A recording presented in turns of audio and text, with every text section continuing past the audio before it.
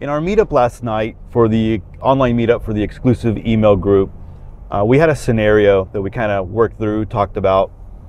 And I always think scenarios are good because it gets us thinking, right? But I won't go into the scenario, but I one of the things that kind of came out of it is like, what would you say to a loved one if you knew communications, the communication grid, right, was going to go down, and you weren't going to be able to send the communication, you weren't going to be able to contact them ever again, and they weren't close enough to make it to you, right? So you're on one side of the country, they're on the other side of the country, and just the likelihood of them making it to you is very, very rare. But you had the opportunity to have one last phone call or one last text message or whatever it might be. What would you say to them? And then the other side of that was, what if you knew the grid was going down, but you had someone, a family member, who was dependent on medical, like a medical device that needed the grid or needed power, and you knew that eventually it was going to run out, and without that medical device, they would wind up losing their life. What would you say to them? And a lot of people might say, well, that's not really preparedness. A lot of the times we think of preparedness as we think of gear, and we think of food, and we think of that and all that kind of stuff, right?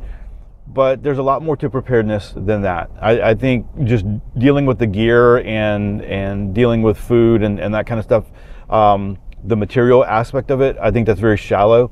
There's a lot more to preparedness. For instance, there is the health aspect of it, right? There is your health is a big piece of preparedness. I think people are starting to talk about that maybe a little bit more, but you have that piece. Financial preparedness is important. Spiritual preparedness is important, at least from my point of view. Not everybody believes that, but I believe that's very important. The other aspect of it is your mental health, right? Your mental health and your ability to deal with the problems and the issues, being able to deal with that. I believe that is a big piece of preparedness. And if you didn't have that ability to talk to someone that you really cared about, and you weren't able to give that last final message, there's a lot of people who, people are on their deathbed or whatever, and they have that opportunity to have that conversation, but then there's a lot of other people who kind of die suddenly, and then they're not able to give them that last message or whatever it might be. Same kind of thing applies, And so in thinking with that, then I wanted to then stress, if there was something that you would say to someone that you cared about and loved, and we all have people that we really, we don't care one way or the other, right? But if there was really someone that you cared about and you loved, and you would want to be able to give them a final message, if there was, you weren't able to give, the grid was going down or communications or whatever, if that was the case, then why wouldn't you do that now? All right, why wouldn't you take a little bit of time to talk to that person, to share with them the things that you care about, the things that you want to say?